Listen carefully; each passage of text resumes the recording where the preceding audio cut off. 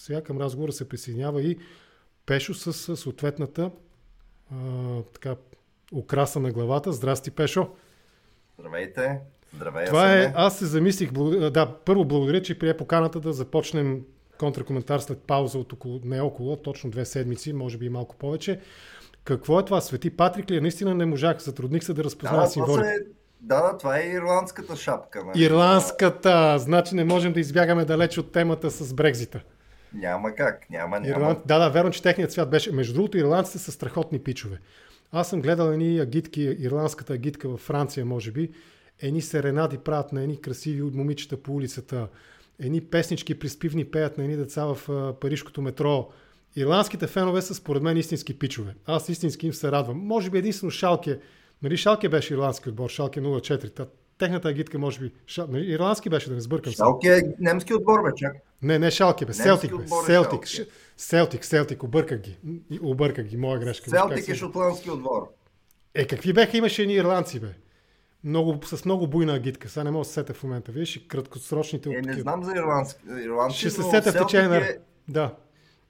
Ти се бъркаш, защото Селтик има също зелен цвят на може и оттам, да. Може и оттам да бъркам, да.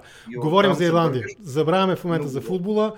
Съжалявам, че Бербатов не стана председател на Българския футболен съюз. Вярвам, че наистина това е нарушение, значимо нарушение на устава, начина по който беше гласуван, нали, там един човек, един глас не достига и вярвам, че съдът ще отсъди в негова полза, ако той реши наистина да продължи и доколкото следях казуса, така ако продължи да иска съдебна подкрепа на своята теза, че е нарушен устава на БФС. Забравяме за темата футбол, говорим за Ирландия, Северна Ирландия и твърда ли е, мека ли е, водна ли е границата, въздушна ли е, какво точно е? Имаш усет за какво става дума. Значи, проблемите на Ирландския остров и те са породени от Брекзит, продължават. Тази граница, която има в Ирландско море, е сериозен проблем за комуникацията между двата острова. Да.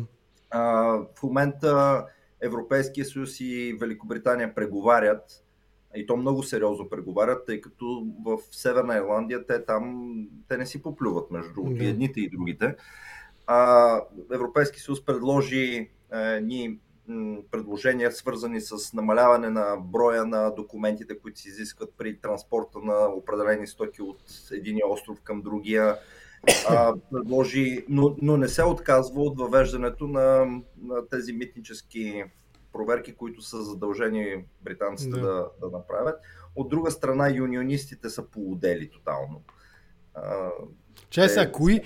Кои държат базуките? Юнионистите, лоялистите... И двете групи държат базуките. Добре. Има ли вече индикации, че в оръжейните магазини се търси оръжейна смазка в завишени количества? Не. Виж, на мен ми е иронично цялото това нещо. Аз знам, че това е голема трагедия. Изчел съм и съм изгледал достатъчно и документални филми, и документална литература по темата. Наистина това, което се е случвало, и Брат Пит има един блестящ филм, дори ако говорим за кинематография. Но това, което е ироничното според мен, и то е и достойно и тук постепенно ще направим прехода към българската ситуация.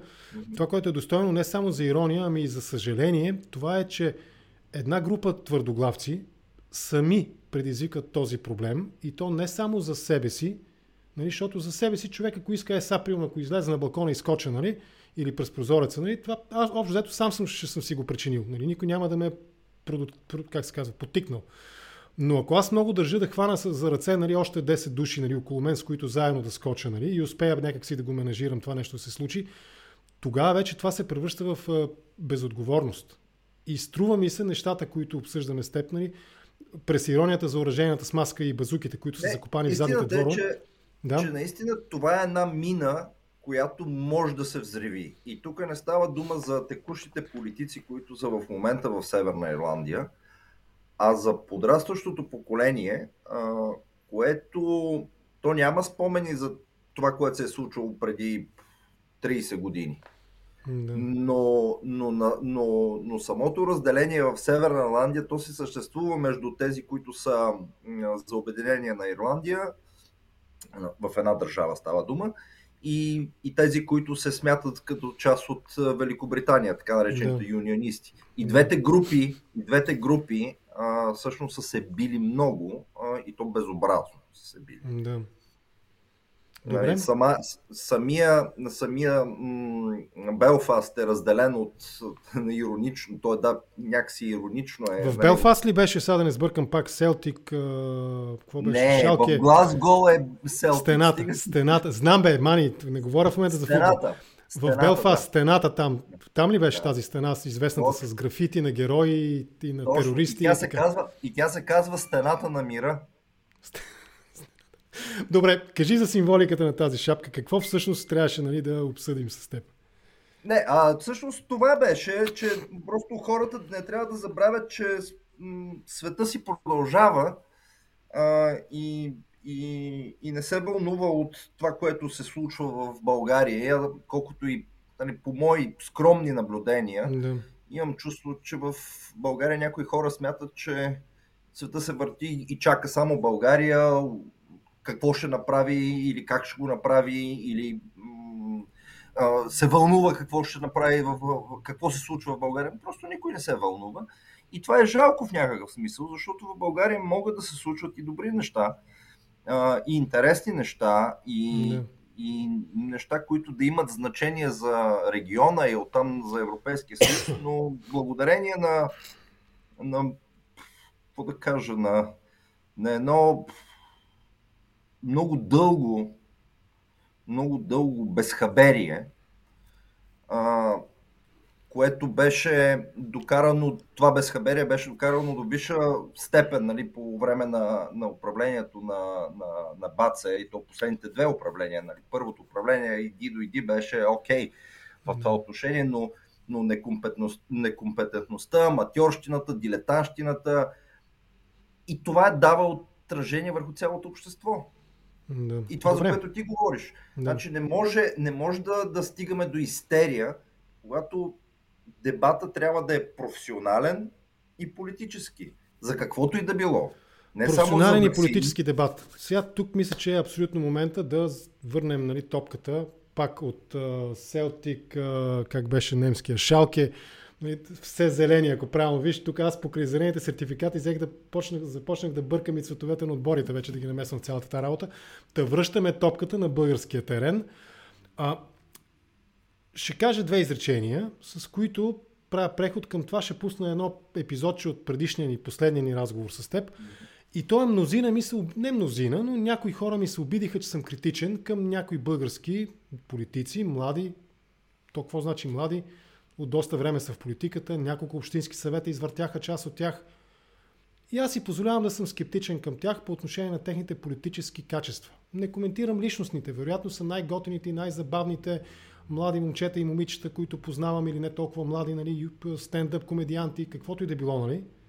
Но аз не вярвам на тези хора политически. И класическият пример според мен е, в София ние от десетилетия си говорим каква престъпна схема е ЦГМ.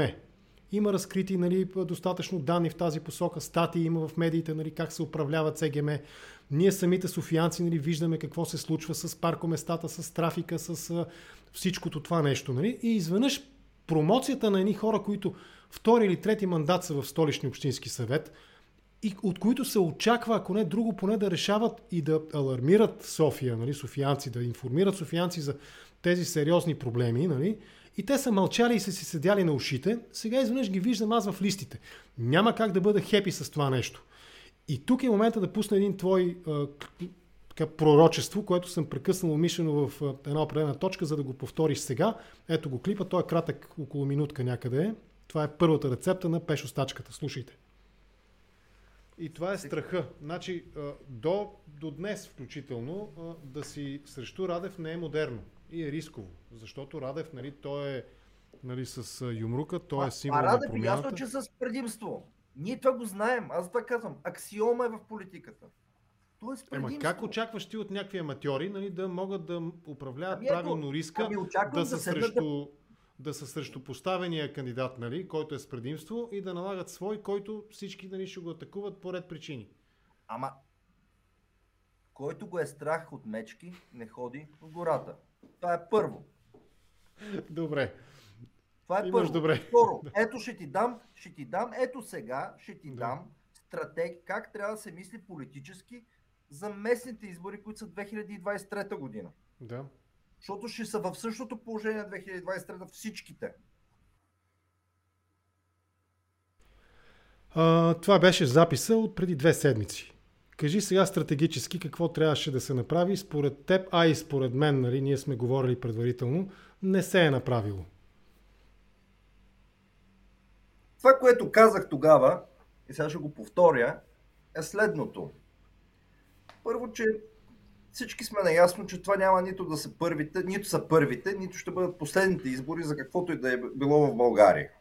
Нали, независимо всички декларации, че това са най-фаталните избори, от това зависи бъдещето на света, едва ли не и така нататък. Не, напротив. Това са избори, след тях идват следващите избори, идват и следващите избори и следващите избори. На всеки избор в България, откакто се помня, имаме един и същи проблем. Появяват се едни хора, които ние не ги познаваме откъде са. Те може би са много свестни, много известни, в някакви много тесни кръгове. И те се кандидатират и всички почват да им зададат едни същи. Ама какви сте вие? Какво сте работили? Какво сте правили? Целта на политиката е да представиш успешни хора, да ги наложиш в публичното пространство или там на местно ниво и по този начин да изграждаш образ не само на хората, които издигаш, а и на партията, за да не попадаш в ситуация да не знаеш кого да издигаш. И затова, поне на Запад, те поне са много глупави хора там. Големи. Виж са, говорихме за Брекзита, но разбирам това, което искаш да кажеш. Извън Брекзит на Запад не са чак толкова глупави. И извън Брекзит на избори се издигат. Понякога се издигат и хора, които се знае, че няма да спечелят сега. Но ти стратегически мислиш за тях, че те могат да спечелят в бъдеще, но как могат да спечелят в бъдеще? Само ако станат разпознаваеми. Това не може да се случи за един месец в една кампания. В нито една кампания, никъде по света не може да се случи. Ама ето виж, тук аз си противореча сам. Значи ето някой тук ми подсказва, че един от тези, към които аз отнасям в чисто политически план критично, ни е информирал редовно, като е пускал лайв стримове от заседанията, сесиите на Столичен общински съвет. Съгласи се, че такъв лукс нямате и в Редингтън, къде си ти в момента, нали? Някой там твой общински съветник пуска ли ти лайв стримове непрекъснато да се информираш какво се случва в Не, но ще ти кажа как мой общински съветник, без през живота си да ме е чувал, ни помогна да спасим изборите през юли месец и да има избори в Рединг. След малко ще ти кажа. Никога през живота си не ме е чувал, не ме е виждал, даже не знаеше кой съм. Нали? И така. Както и да е. За това се прави последния начин.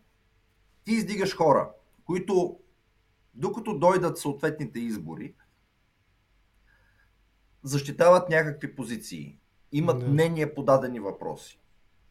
И тези избори сега парламентарните са идеални, за да можеш да кандидатираш хора, които да имат вече опит, когато дойде 2023 година, местните избори, да имат опит в кампания. Те няма да бъдат избрани. Те ще са на 15-то място в съответната листа, на 12-то място, някой може да го сложиш на 9-то място. Защото листите, така както ги регистрираш, те са двойно на броя на мандати в съответния район. Тоест, ако в София имаш 14 места от даден район, ти можеш да кандидатираш 28 човека. Естествено, че 26-ти, освен ако не е някакъв супер известен човек, той няма да бъде избран. Но ти трябва да го стимулираш, той да излезе на кампания, да се бори за гласовете на хората и най-важното, да стане разпознаваем. Вместо това, за съжаление, те кандидатират общински съветници, които вече са се явявали на избори, които вече са порядъчно известни, нали? Къде е с добро, къде е с лошо. И ги слагат в листите, вместо да заложат някакви нови лица, които да използват в 2023 година. 2023 година или до година. Ама не, чакай, ти тук правилно ли те разбирам, че намекваш нещо за едва ли не един американски модел, при който имаш mid-term election, имаш праймари, които се правят 2 години преди президентските избори. Той не е само американски. Американският модел е институционализиран. Това се случва в Великобритания по същия начин. Миналата година, т.е. тази година имаше местни избори в Великобритания. То всяка година има местни избори в някои от районите. И кандидата за кмет на Лондон, на Торите, беше издигнат като кандидат преди 3 години. Да. Значи аз пристигнах в Великобритания 2017, 2018 година те го обявиха, че това ще е кандидата за кмет на Лондон. И той от 2018 година реално прави кампания. И резултата на Торите тази година в Лондон е изключително добър. Не е спечелил, но е изключително добър. Такъв какъвто те не са виждали от много години в Лондон. Нали, изключваме Борис Джонсън, който стана кмет на Лондон. Нали, изключваме това. Но то се случва на сега. Просто тук не е институционализирано по този начин, по който го виждаме в Щатите, с primary, с midterm election, с всички тия неща. В Германия по същия начин. Имаш възможност да кандидатираш хора. Тези хора могат да видят какво е това кампания. Могат да отидат да спечелят 5 гласа, 20 гласа, 30 гласа. Тук стигаме до моята теза и тя напоследък все повече се оформя като критична. Даже някой вече чета, че започват да ме подозират в това, че че залитам към Кики и Кокорчо. Предполагам, че това са такива обидни, пеоративни, нарицателни за Кирил Петков и за Асен Василев. Предполагам, само допускам. Но това ще се върнем и към хората, които ни гледат и в Facebook и в YouTube. Преди това, сякаш се доближаваш опасно до моята критикарска гледна точка, че става дума за тотална дилетантщина в България. По отношение на да речем, че някои партии заради факта, че са партии на статуквото, както ние го казваме, са се обиграли. Те, ако не друго, поне процедурата са я избистрили и префинили, така че да работи в тяхна полза. И парламентарната процедура, и изборната процедура, и медийната процедура. Било то през овладяване на медиите, било то през задкулисни такива дайминати в парламента, които се изразяват примерно в чисто икономически интереси, които на практика аз дори до днес бих казал, че над 80% от депутатите са всъщност скрити лобисти на определени икономически интереси. Та извън тази перфидна злоупотреба и настройка на политическата система да работи в тесни икономически интереси, която в България е очевиден факт, останалите наистина са едни, по мое мнение, и тук ти според мен се доближаваш критично близко до това мое мнение, са едни дилетанти. Съгласен ли си с това нещо? Да, съгласен съм. И знаеш кое... Очаквах тайно, че кажеш грешиш, Асене, и аз да чуя къде греша. Но кажи къде не греша. И знаеш ли кое е най-тъжното в ситуацията? Да. Казвам го съвсем искрено. Най-тъжното в ситуацията е, че ние в момента не сме 90-та година.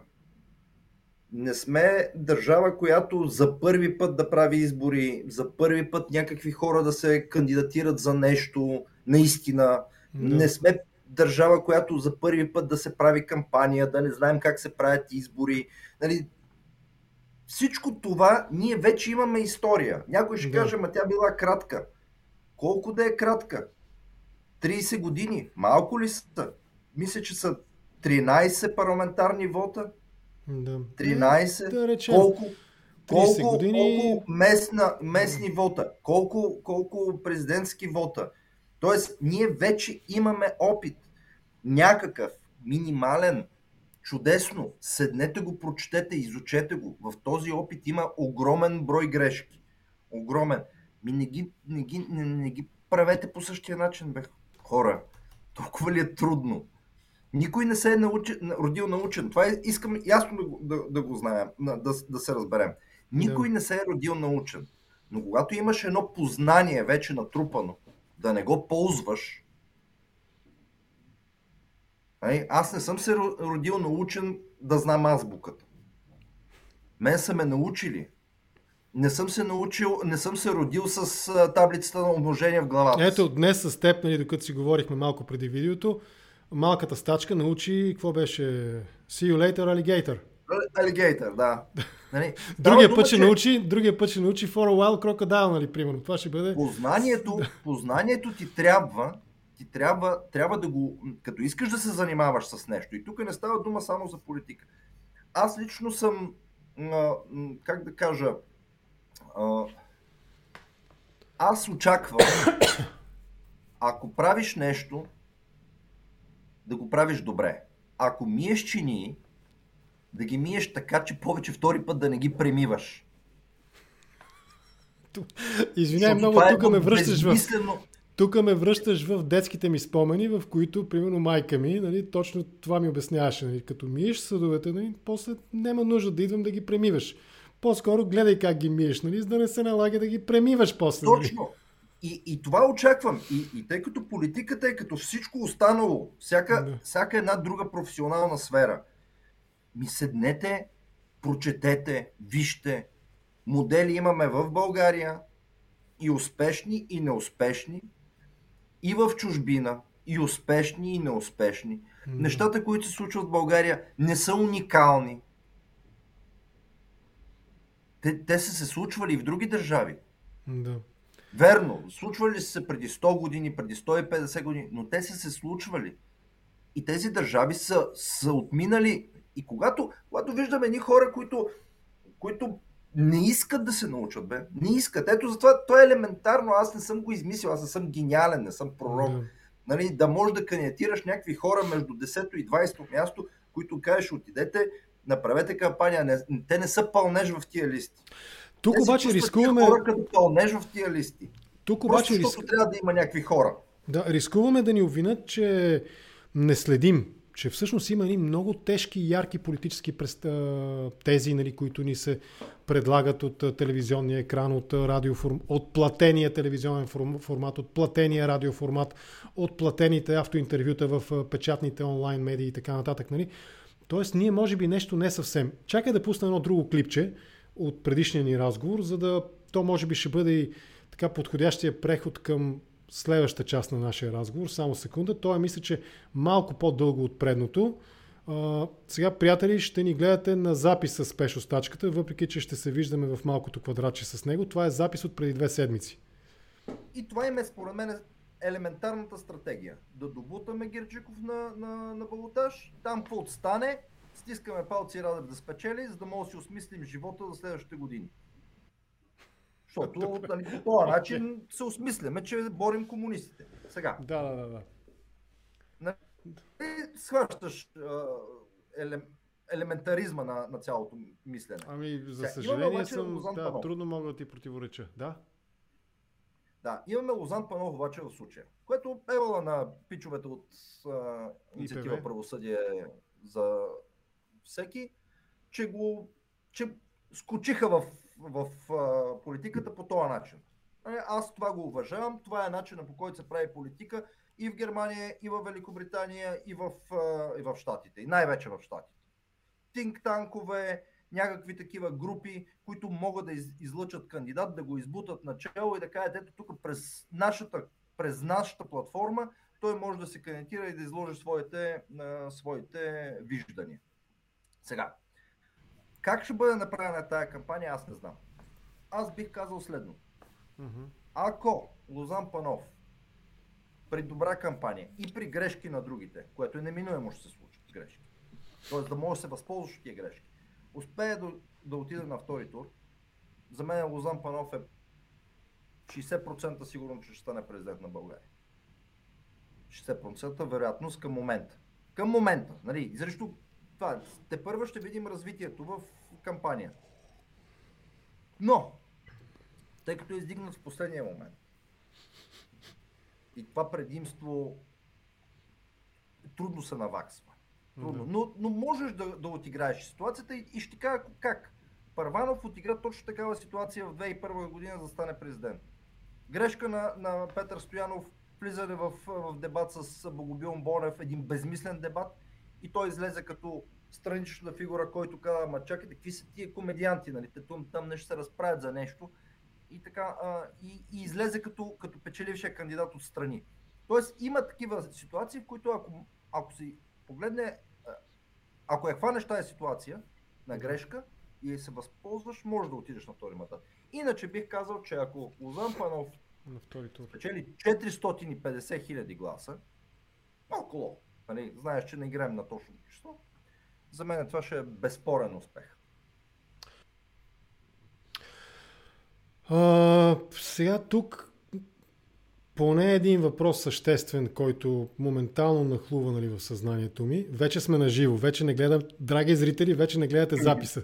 С Пешо сме на живо в момента, 22 октомври, 21 часа и 30 минути българско време. Редингтънско мисля, че трябва да е 7:30, така ли беше? Да. На живо сме, да, точно. С днешен вестник, аз нямам за съжаление, но днешен вестник 22 часа, 22 октомври, 21 часа и 30 минути. Аз бях потресен.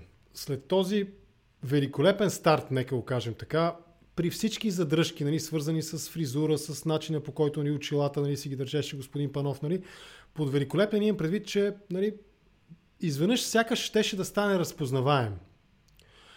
И се намираме в ситуация, в която ми се струва, че инициатива Правосъдие за всеки, техния, нали, съставен основно от ИПВ, инициативен комитет на Лозан Панов, сякаш е някъде в мизансцена, сякаш го няма някъде.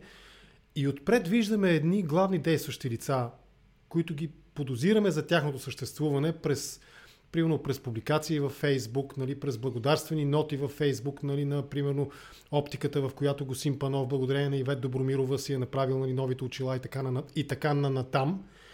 Изведнъж виждаме първия грандиозен гаф, който е сравним с Пирин, снимката, на коя беше там някаква планина в Щатите, мисля, че беше, на фона на новогодишната реч, нали, на президента Плевнелиев.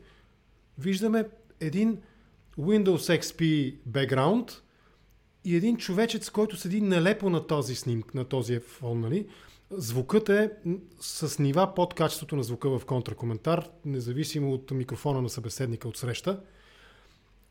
И някакви послания, които аз ги слушах, верно бяха, нали, доста по-зле, нали, в началото точно на моето боледуване, но някакви послания, които мен ме удриха в челото, отскачаха и аз се чудих къде се намирам, в коя година живея. И сега изведнъж, нали, твой оптимизъм, нали, че ако прескочи еди колко си там процента, ако отиде на втори тур, нали, там ще спечели. Нищо няма да спечели. Ако той бъде четвърти, трябва да почерпи.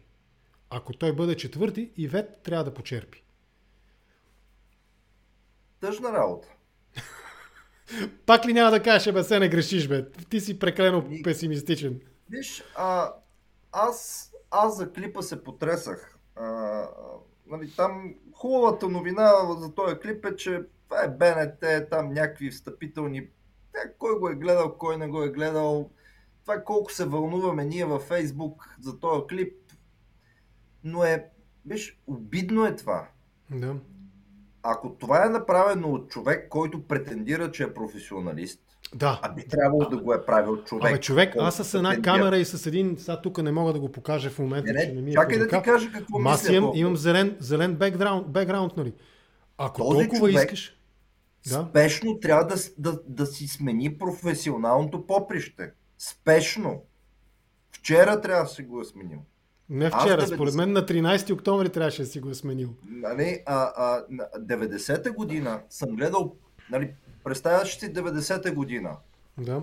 Липса на информация, липса на кадри, липса на Ама на тогава, техника. ако си спомням, тук ме поправи ти, че ти ги помниш нещата по-добре и от първо лице, но тогава и зад БСП и зад СДС кампаниите се правиха от световно известни политически технологии. Точно така. Нали, но 90-та година при качеството на техниката, която имахме, при това, че изработването на един клип е скъпо нещо. Абе, не е задължително да е скъпо, бе, човек. Демократична България, да каже една дума за тях добра, аз съм сигурен, че не инвестират милиони в видеопродукция. Не сега. Постарали се, купили са качествена брошка, нали? И когато Христо Иванов или Иво Мирчев говори нещо по телевизора, нали? Ги чуваш нормално, имаш хубав звук. Аз затова искам да се върна първо на този клип и после ще кажа нещо друго, което много повече ме втрещи от самия клип. Нали? Клипа ме втрещи до толкова, защото това е обидно за хората, които го гледат. Ако ти направиш такова нещо на тая публика, която те гледа, те няма да те гледат повече. Просто няма да те гледат. Имаш вид, чакай, извинявай, заплеснах се малко в коментарите. Ако аз в контракоментар направиш нещо подобно, като качество на продукта, те ще престанат да те гледат тия хора. В интерес на истината, аз се притеснявах се за всичките и members, нали, в YouTube и хората, които са в Patreon, и много им благодаря за търпението, за това, че наистина проявиха, нали, търпение и разбиране и са още тук. И тук, нали, искам ясно да кажа, не говорим за кандидата. Нали, не. Ние говорим за технологията, по която кандидата отправя евентуалните си послания до нас. Идеята е как да бъде разпознаваемо това послание към по-широк кръг от хора. Ти създаваш едно... Идеята не е ли първо какво е посланието? Да, ще стигнем и до какво е посланието. Защото нека да завършим... Посланието от торлаците и чегабуде също е така отскача, нали? Виж. Нека да завършим с качеството на този продукт. Този продукт е отправен към нас по добре. Този продукт е обида за нас. Защото това или е правено от абсолютен некадърник. Нали, говорим за абсолютен некадърник. Говорят визуално, технически абсолютен некадърник, или е правено просто за да отбием номера. И двете мене ме притесняват. И двете са обидни, да. И двете са достатъчно обидни. Това от една страна. Второто нещо. Посланията. Вижте, мисля, че се казва, той Тюн се казва, ама не му помня сега в момента, не мога, мисля, че Джон Тюн. Това е уипа на сенаторите републиканци в Сената в момента. Уипа? Уип, да. Какво? Припомни ми, забравил съм. Какво значи уип? Да, уип, нали, най-общо е къмшик, юзда. Да. Човека, който събира групата, нали, за да могат да гласуват по определен начин. Тоест ходи, убеждава ги, той е отговорния, за да може да се спазва някаква линия, която е важна за партията като цяло. Това го има в англосаксонските парламенти, го има основно. Това е такава традиция, тя идва от Великобритания, има го в Австралия, в Канада, в Щатите и така нататък. Той каза следното. Сега ще стигна до посланията. Той каза следното и той го каза тук преди няколко месеца във връзка с един кандидат за Сената до година. Той каза, вижте, това, че си успешен в дадена сфера, не те прави успешен в политиката. Тоест, това транспониране на успеха от конкретна сфера, в която ти си, да кажем, изключително успешен, не означава, че автоматично ти ставаш успешен в политиката. В политиката, аз и друг път съм го казал, това е интердисциплинарна дейност. Там даже високата експертност в дадена област може да ти попречи. Да. Защото няма да можеш да видиш, ако ти нямаш широк поглед върху различни сфери, т.е. да знаеш по-малко от всякъде и да можеш да ги свързваш в някакви връзки, то ти най-вероятно ще си тотално неуспешен, да не кажа провал. Нали, честно да ти кажа, аз не знам Нобелови лауреати да са добри политици. Не съм чувал за такива. Но точно това е проблема. При Лозан Панов, който има добри изходни данни, той е професионалист, това едва ли и критиците му, едва ли ще... Чакай. Той е професионалист-юрист.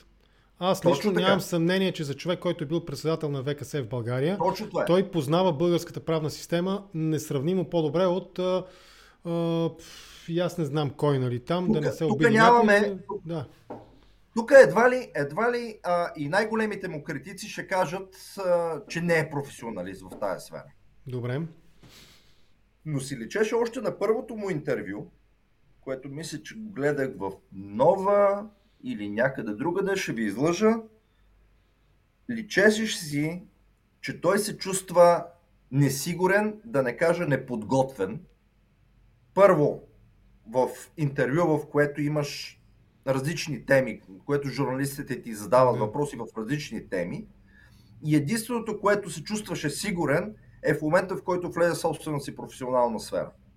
И това е точно това, което казва този Джон Тюн в Щатите. Той казва, ти можеш да си успешен, но в политиката се изискват други умения.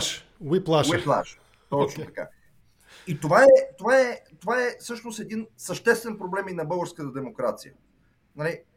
Когато това ми се е случило да кажа, ама чакайте, той не става за политик. Той е провал като политик. Решението са му грешни политически. Аз съм се шоки. Те ти казват, ма той е прекрасен.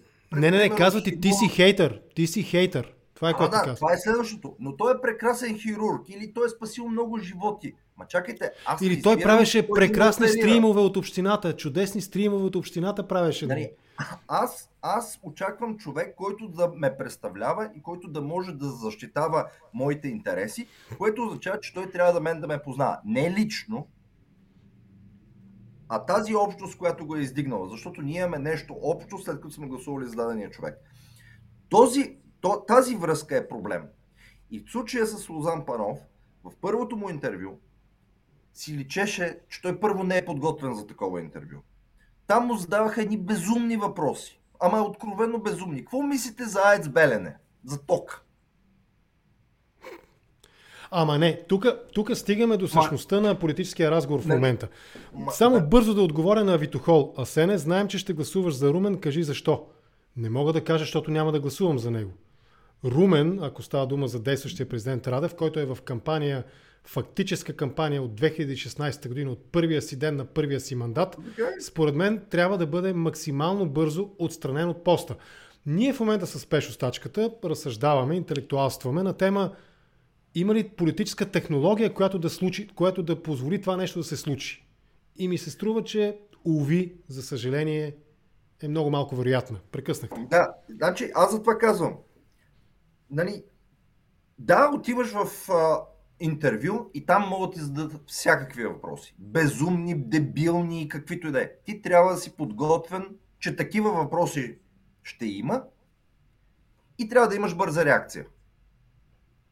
Може да отклониш даден въпрос, нали, аз не мога да дам рецепта, ако на мен ми зададат такъв въпрос в ефир, как бих реагирал. Нали, такава рецепта не мога да дам. Мога да ви кажа какво ми се случи преди години, когато бях в интервю в сутрешния блог в Нова телевизия, когато буквално загубих ума и дума, когато ми се беше зададен дебилен въпрос от великия журналист Виктор Николаев. Забравил съм, не съм те гледал, може би. Какво точно? Най-вероятно не си ме гледал. Да. Отивам, бях дал едно интервю и бях използвал думата акумулирам. Нали, акумулирам средства. Имаш представа какво е думата акумулирам, нали? И кумулативен ефект, знам какво е, и акумулирам, знам какво е, и акумулатор, знам какво е, и батерия, знам какво е. Разговора в сутрешния блог, знаеш какъв е. Една 10 минутка, от които ти трябва да изстреляш някакви изречения. Журналистите това винаги ме е напрягало, Пешо. Аз признавам си го. Предишния ден, за щастие, все още имам възможност да помисля предварително, да се надяваме, че ще ми за дълго време. Но това, че трябва да си подготвя точно както го описваш, трябва да си подготвиш няколко тези. И краставицата. Мирча Кришан и краставицата. Това е българската телевизионна политическа журналистика. Никой нищо не разбира. Всъщност Мирча Кришан говори за краставицата. Това е българската политическа журналистика. И какво става в студиото? И, представяш си го, 10 минутка, аз влизам там, те ми задават, там мисля, че Ани Цолова беше, точно така, Ани Цолова и Виктор Николаев. Да. Ани Цолова ми задава 2-3 въпроса, аз отговарям бързо, някакви отговори меткам там, защото времето минава, 10 минутката и ще заминава. И в този момент стигаме до Виктор Николаев, който ще ми задава въпрос. И Виктор Николаев се обръща към мене и ми задава култовия въпрос. Аз всъщност не разбирам какво означава думата акумулирам.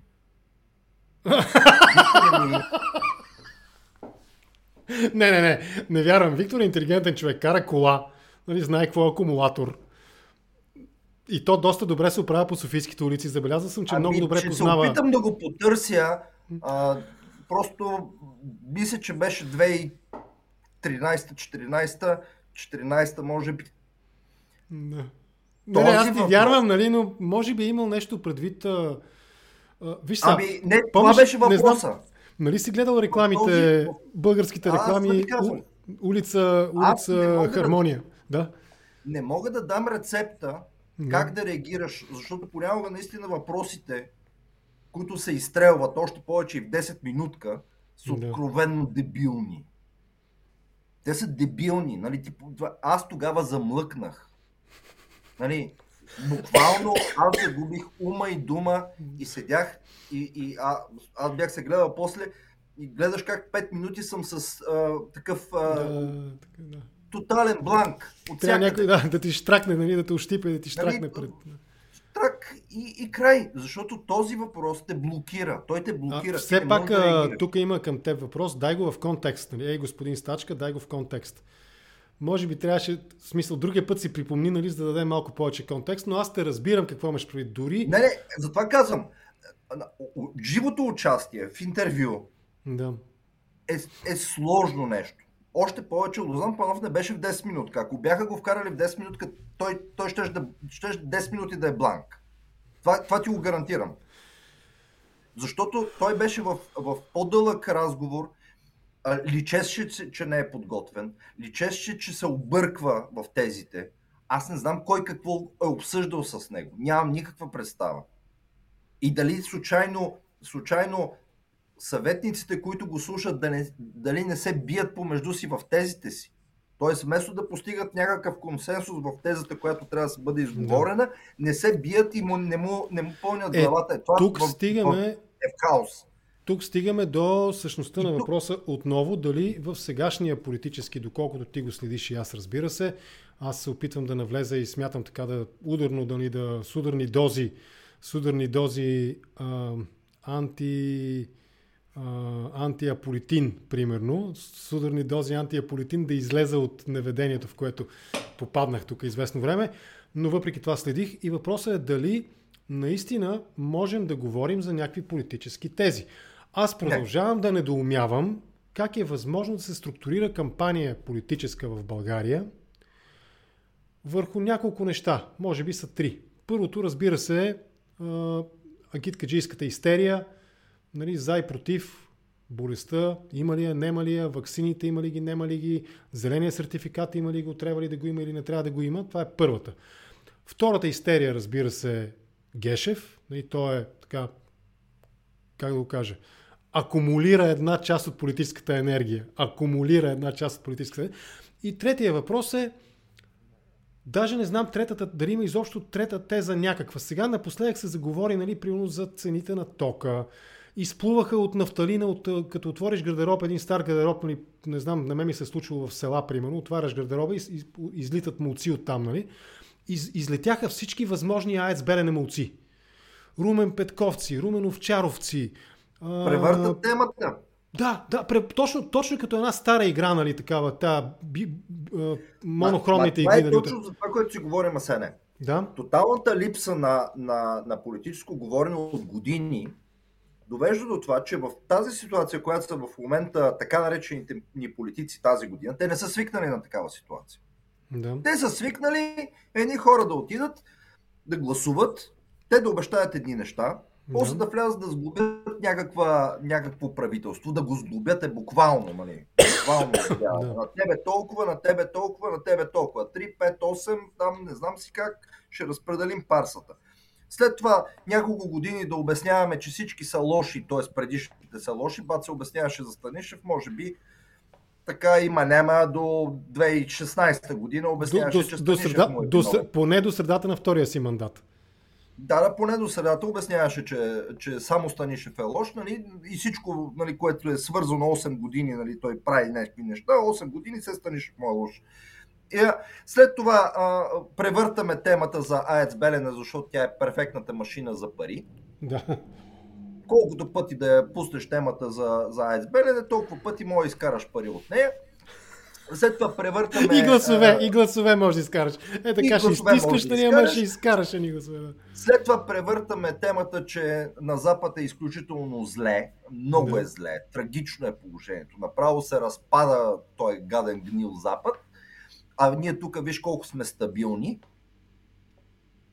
И накрая идват новите избори. Това е 4 години. Само че тая година на политиците им се случи нещо, което те не познават. Какво е то? Един път избори, втори път избори, сега трети път избори. Почват да не им издържат нервите. Те не знаят вече какво да кажат, защото са ги превъртели вече тия теми. Един път, втори път са ги превъртели. Какво да кажат повече? Да. Нали, какво могат да кажат? Пак за Белене ще си говорим. Какво могат да кажат? Един пример е Борисов стана костовист. И двамата с теб обърнахме внимание. Това как ти си го... Значи аз изпълням тук и наш по-ревностен зрител ни припомня, че Борисов обясняваше, Баца обясняваше и за Костов, нали, подсказвани MGH, какво беше MGH. Аз си го спомням, наистина Борисов, значи Борисов има няколко политически драми. Една от политическите драми, които Борисов преживя, нали, това е, че той много искаше да седи на стола на Костов в парламента. Успя, седна вдясно, отпред на първия ред, там където седеше дълги години Костов и Екатерина Михайлова, Борисов и Цачева успяха да седнат там, нали, като тогава беха, нали, тандем в рамките на ГЕРБ. Но тогава той седна именно защото част от неговата риторика беше анти-Костов. Сега изведнъж Баце стана костовист. Моля те, коментирай това нещо. Баце, сега ще ти разкажа една случка. Слушам те. 2010 година. От 2010 година. Всъщност те са няколко случки, свързани с Баце и НП. 2008 година съм на семинар, между другото точно в Ирландия бях на семинар, много хубава държава, на НП, и там си говоря... Тук, нали, няма да говорим за футболни отбори, Не. И там си говоря с един от заместник-председателите на НП, Бацата мън ще го приемат, евентуално ще го приемат, вече са осъществени някакви срещи там на ниво... УНП-то. Да. И ДСБ, трябва да бъдем обективни, ДСБ бяха въздържали се. Можеха да са против, но бяха въздържали се. Точно така, да. Така беше. Факт. Всички останали бяха за. Да. И сядаме ние с тоя и си говорим, и аз го се шегувам с него. Викам, сега Борисов ще ви оправи всичките. Нали, живи и здрави да сте, ще го вземете. И той вика, да. Той каза, he will guard us.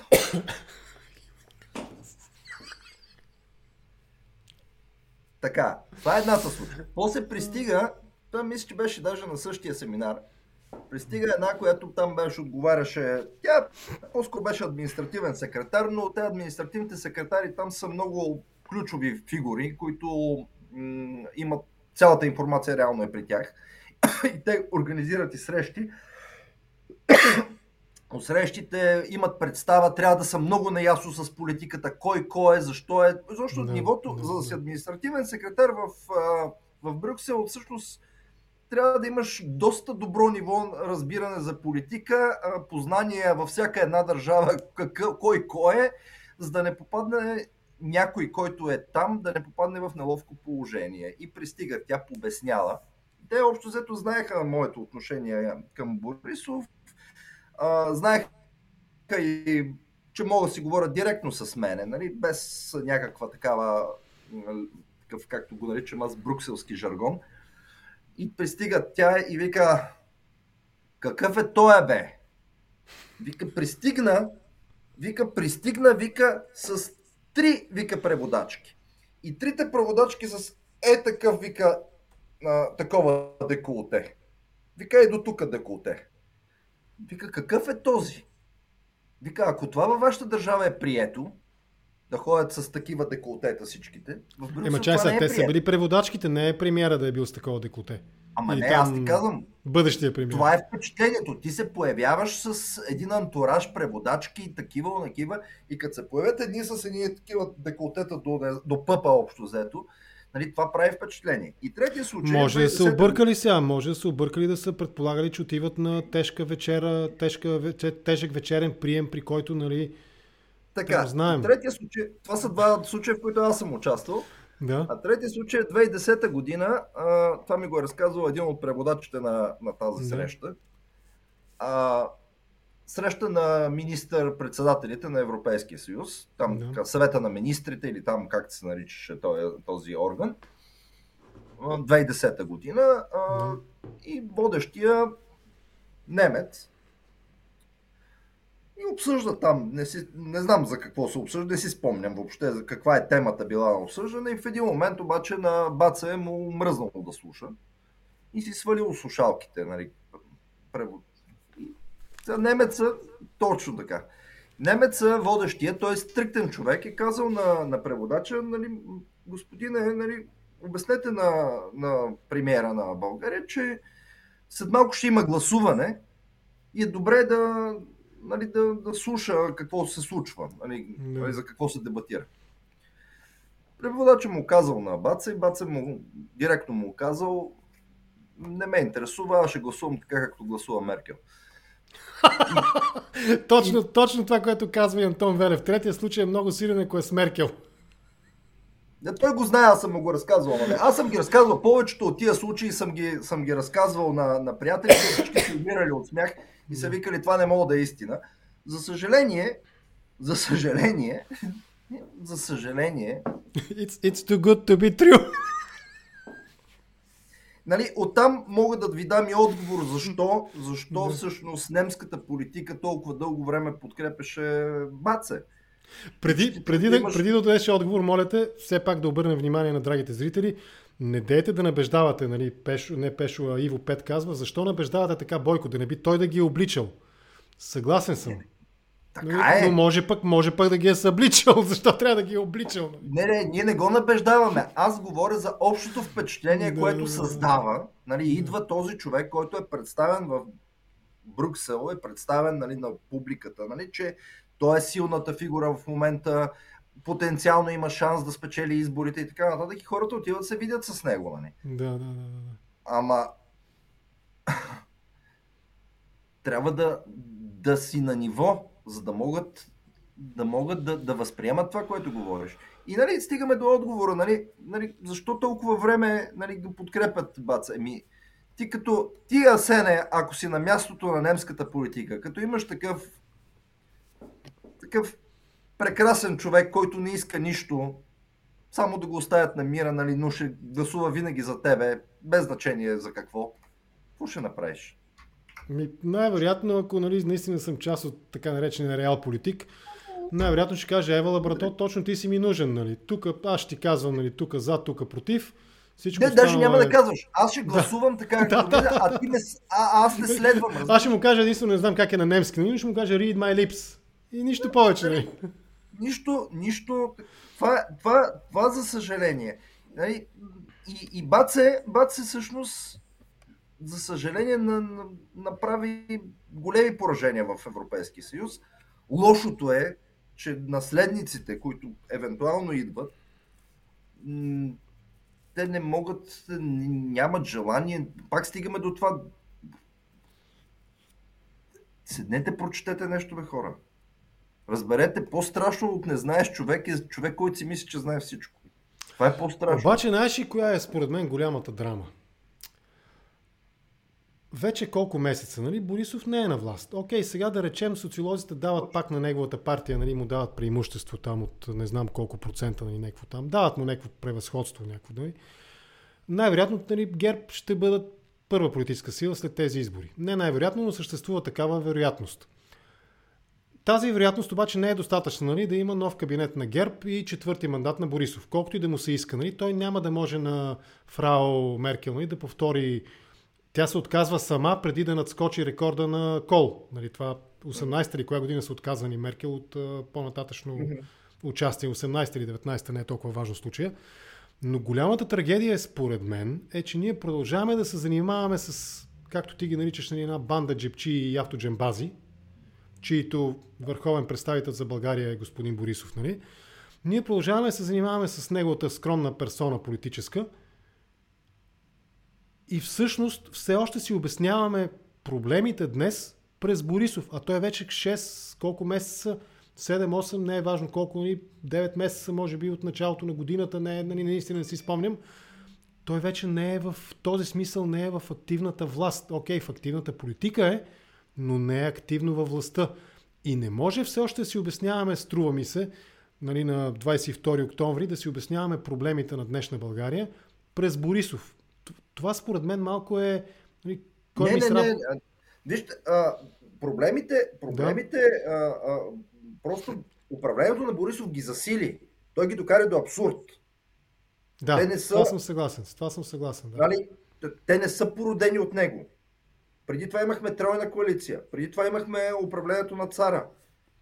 Малко по малко ерозията на институциите започна от тогава. Тя не е започнала по времето на Борисов. Борисов просто изведе всичко до абсурд, вкара едни ментално слаби хора. Нали, аз тук в случая аз съм изключително изненадан на тези хора, които гласуват за ГЕРБ. И съм разговарял с такива. Някаква част от съседите ми гласуваха за ГЕРБ през годините и даже са ми се присмивали на това, което правя. Да. Но аз съм... Вие, които гласувате за ГЕРБ, не ви ли обидно, че човек като Дани Кирилов може да е ваш представител? Не ви ли обидно това? Или като тази от Кърджали? Цветето. Да, това са... Аз не знам как да ги нарека. Това са тотално неграмотни. Аре да не ги изброяваме от темо фаса, преслучва мозъка. Аз се изненадам. Аз това, което казвам, дайте всички ние като граждани на тази държава да изискваме от политиците да са ни на ниво, защото те нас... това е малко дайте да дадем. Ето, ние с теб се опитваме. И аз се опитвам в контракоментар всяка вечер, с това прекъсване. Що годе да вкарвам някакъв смисъл, някакъв здрав разум в политическия дебат. Нищо, брато. Какво получаваме на среща? Извинявай много, получаваме демократична България. Отново моите любимци. При цялото мъдруване, което могат да измъдрят, при всички, ама това е на тепсия. Това е да му поднесеш на някой, ако не победата, то поне превъзходството на полувремето да му го поднесеш на тепсия. Те какво измислиха? Да поискат от президента да свика консултативен съвет по национална сигурност. Абе, пичове, вие идиоти ли сте? Значи, да речем, че те са го формулирали политически егати стратегията. Сега отиваме там и го размазваме и той излиза оттам с насинено око и реве, и двама гардове от НСО го държат под мишниците. Обаче това не е така. Те му казват, пич, събери ни и ни обясни колко си велик. И това е на фона на това, че ние имаме кандидат Лозан Панов. Ура, напред, за какво беше там, паконям, нас ни да гонят. И на фона на това нещо, те казват, искаме консултативен съвет по национална сигурност. И ми казват Марта Георгиева и Иво Бошков, искаме да ги направим депутати, защото малко има общински съветници, искаме да ги направим депутати. И аз като го кажа, че това нещо е глупост, ми казват, ти трябва да си провериш, как се казваше това, сатурацията, да не ти е паднала прекалено ниско. Не ми е паднала, много добре си ми е сатурацията. Виж, Асене, аз не разбирам каква е целта на цялото това занятие. Наистина не разбирам. Опитваме се да го намерим. Един час разговаряме с теб, опитваме се да намерим здравия разум. Това, което аз защото го наблюдавам, също аз не го разбирам. Това по пътя, по който са тръгнали демократична България, съжалявам, приятели, аз това съм го виждал. Имам чувството, има две хипотези в главата ми, не знам коя би трябвало да е вярната, може и двете да не са верни, дано не са верни. Да. Едната е, айде да го разкажа с един случай. Давай. 1987 година, България, ще говорим за футбол. Добре, но не за Селтик и за Шалке. Не. Okay. 1987 година България има шанс да отиде на Европейското първенство за първи път в историята си и бихме в София ги бихме всичките, кой фанем, и последния ни матч. Тогава не беше ли онзи големата френска футболна драма на Парк де Пренс ли? Какво беше там? Не, това е не помня, наистина не помня. Да. Слушай сега, 1987 година, не 93 година. Да. И матчът е срещу Шотландия в София Единството, което трябва да направим е да завършим равен или победа, като имаш предвид, че ние бихме Франция в София. Тоест трябва да не паднем. Трябва да не паднем. Единственото, което трябва да направим е да не паднем. Да. И отиваме на матча. Васил Левски тогава беше 65 хиляди, един безобразен дъжд, още го помня. Аз съм бил на 14 години, тогава бях на 14 години.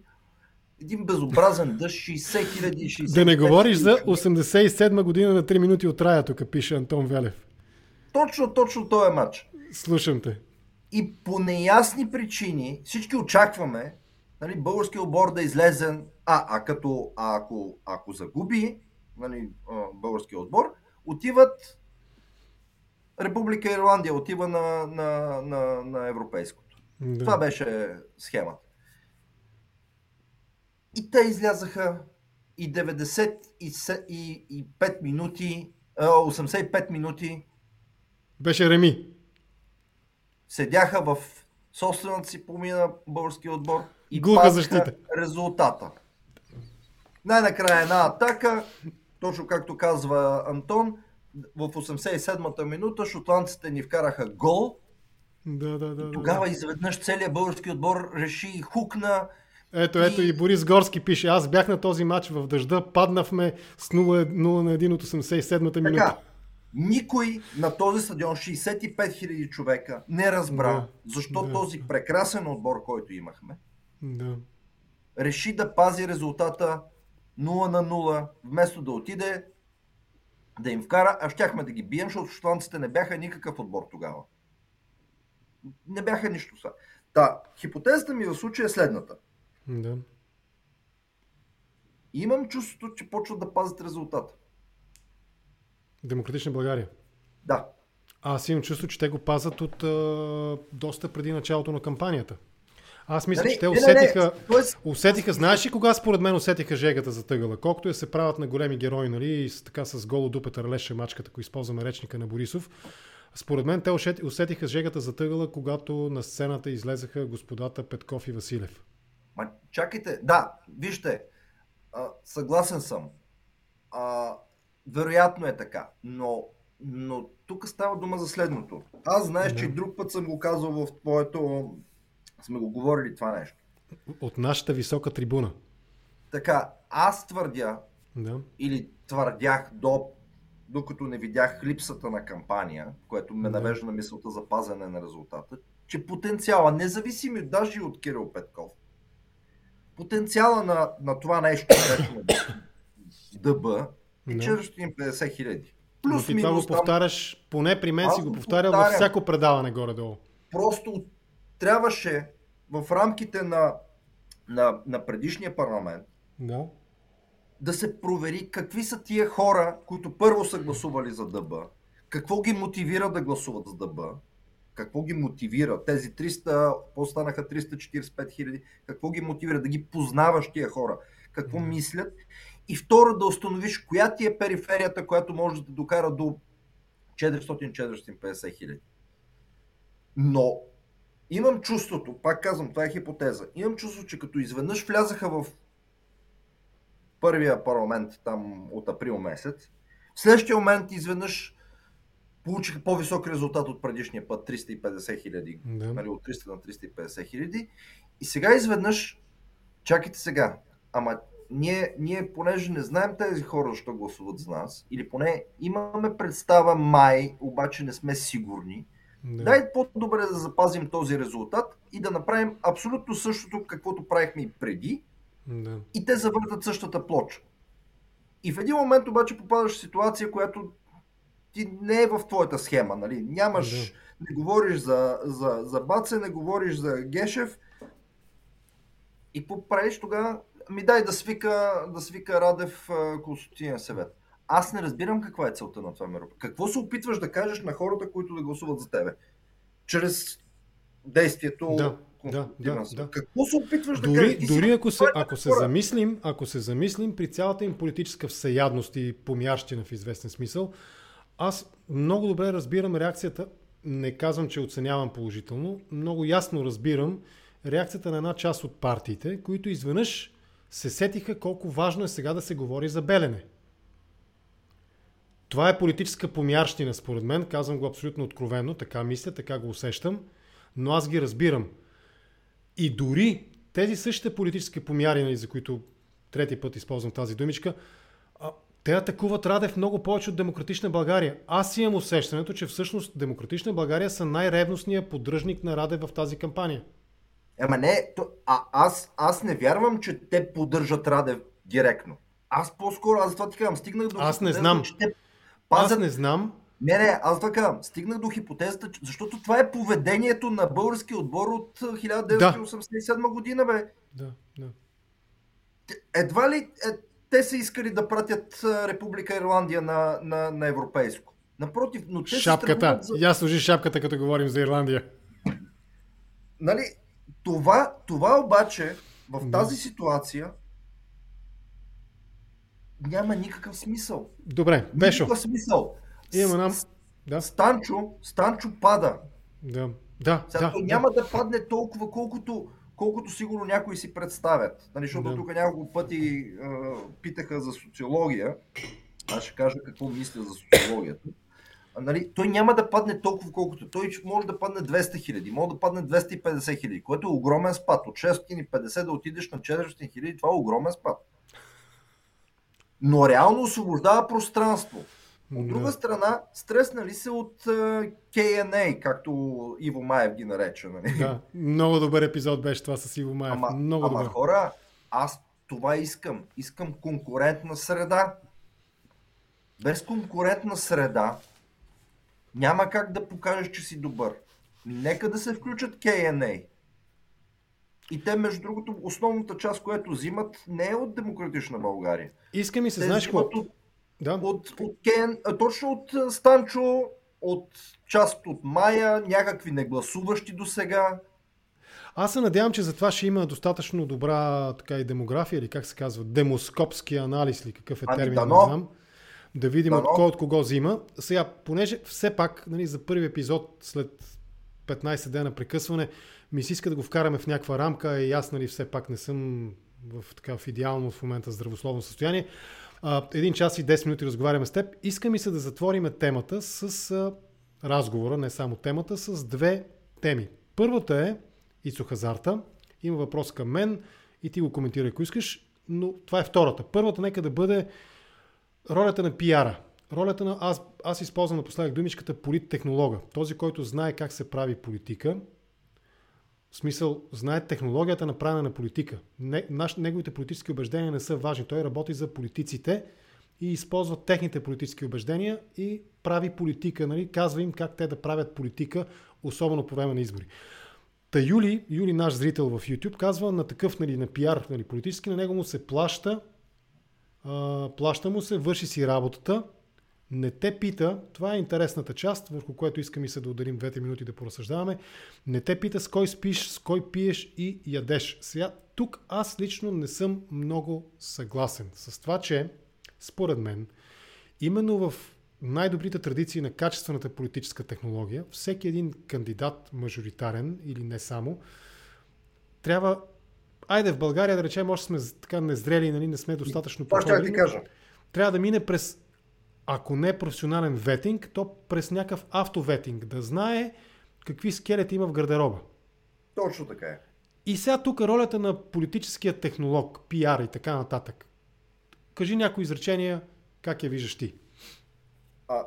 Значи, в България това, което аз съм наблюдавал през годините, нали, ние всички сме гледали филми, а и не само филми, чели сме кампании, гледали сме, нали, има едни щабове, в които се събират пиар, който как да изглеждаш, как да реагираш на дадени ситуации, как да отговориш на конкретни въпроси, защото те могат да се предвидят, поне част от въпросите могат да бъдат предвидени, как да реагираш, така че как съответно, ако допуснеш грешка, която е съвсем нормално в една кампания, нали, той реално прави damage control върху тая грешка. Да.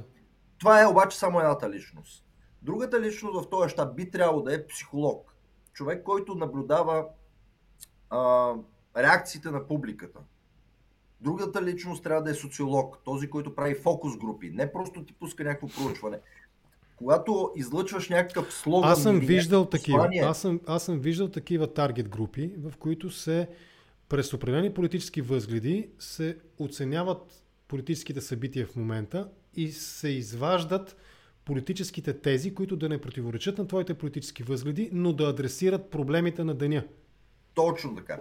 Сега, истината е, че в българската политика от много години щабове има. Ама само толкова. Значи 2005 година... Щабовете обикновено, доколкото аз съм запознат с технологията, щабовете обикновено са паравана, зад който се крие партийното ръководство и което казва. Ти отиваш там... Щаба най-общо казано прави следното. Да. Най-общо казано. Говорим за идеалния щаб или за българския щаб? Не, за българския щаб. Идеалният щаб е ясен. Той е разписан какъв трябва да бъде. Кампайн менеджера на кампанията, който ти казва в кои събития е важно да участваш, къде да не участваш, къде да отидеш, къде да не отидеш и така нататък. Както да е. Най-общо казано, щаба е един полуадминистративен орган, където някакви хора се събират и казват, ами аре да правим сега тук събитие в нашия район. И как ще го направим? Как ще го направим? Кога ще го направим? Има ли възможност да дойде кандидата? Има. Добре, да дойде. И така. Това е общо взето щаба. Значи 2005 година аз бях в щаба в София на ОДС. Много забавено беше. Бях и част от щаба на национално ниво, в което седеше в НДК. Да. От национално ниво щаба той не правеше буквално нищо. Да. Любо Дилов син беше част от коалицията ОДС тогава. Той беше се събрал в една зала и беше нарекал Creative Team. Той беше кандидат за депутат тогава от ОДС.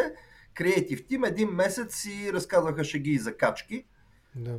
Не видях какво излезе от тези шеги и закачки. Нали? Идеята беше от тия шеги и закачки да излезе нещо в медиите. Да. А в Софийския щаб се бяхме събрали там от партиите и от това и беше общо, зато имаше там една лудичка женица от СДС, която каза, нали, че искала да дойдат лидерите на ОДС в нейния район и да засадят дървета, за да израсне гората на демокрацията.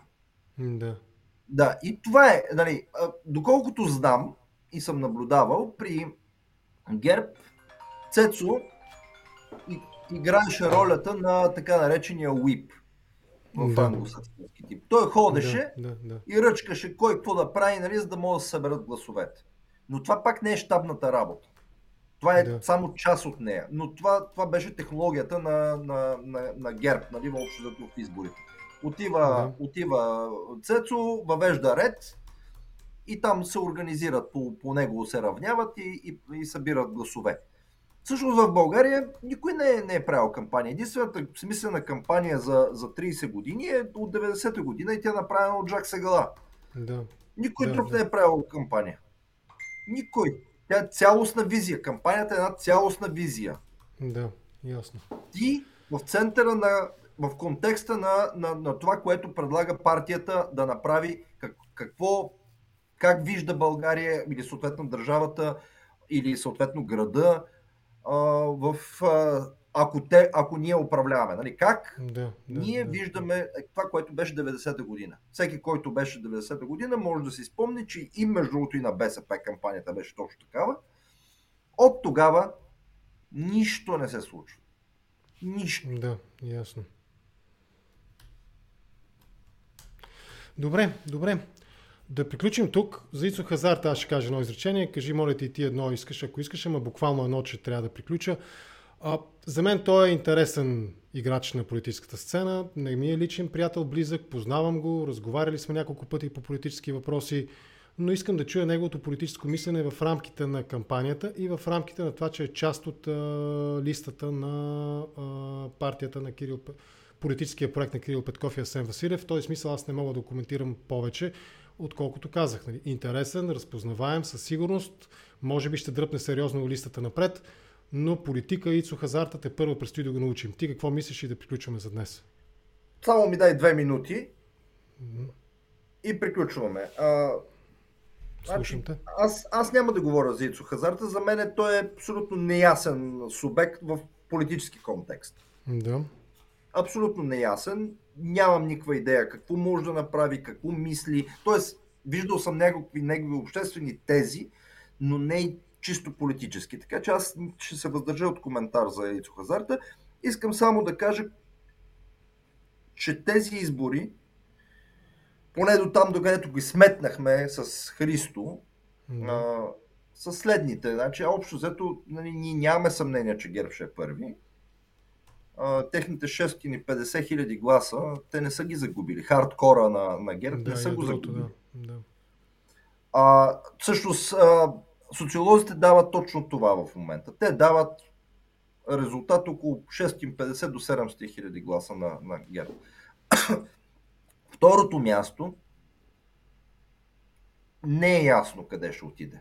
От една страна, защото смятаме, че Станчо чак толкова няма да се срине, колкото очакват хората. Да. Защото той има личен рейтинг и то не е малък. И той не го е загубил неговия личен рейтинг. Тоест, аз както казвам, от 650 да паднеш на 400 хиляди е огромен спад. Но това пак може да направи втори. При БСП, според мен, Корнелия е доволна от резултата, който имат в момента БСП. Един резултат от 360 до 400 хиляди гласа и безкрайно добре задоволява, за да седи още 10 години в парламента. Какво интересува нея да ходи да се бори за някакви гласове? Там един хардкор, ако може да го запази, това ще е абсолютно достатъчно. При ДБ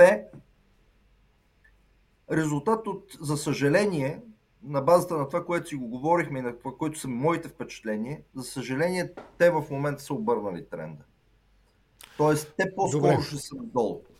Да приключим и тук. За Кирил Петков и приключваме. Аз това ти как 2 минути, гледам ги по числовника. Добре. Кирил Петков, базовото му число е 200 хиляди. Базовото число. Оттам нататък колко ще получи, нямаме представа колко ще излезе. Дават резултат от порядъка на 450 хиляди. За това ще говорим при следващия ни разговор. Аз ти предлагам той да бъде след седмица, 10 дена, когато и кампанията вече... И, освен, че да съм окей, но аз се надявам да съм окей скоро, съвсем. Но тогава и кампанията ще е напреднала малко повече. Вероятно ще имаме и по-адекватна социология. За днес ти предавам да приключим. Много ти благодаря. Беше ми изключително интересно да възобновим контракоментар именно с разговор с теб. Поздрави вкъщи на всички и на малката стачка най-вече. И ще се видим с теб. В смисъл, ще си пишем, ще се чуем, но ще се видим наживо съвсем скоро. Чао за сега, Пешо. Благодаря ти. Жив и здрав и живи и здрави на всичките ни зрители. Благодаря. Чао за сега.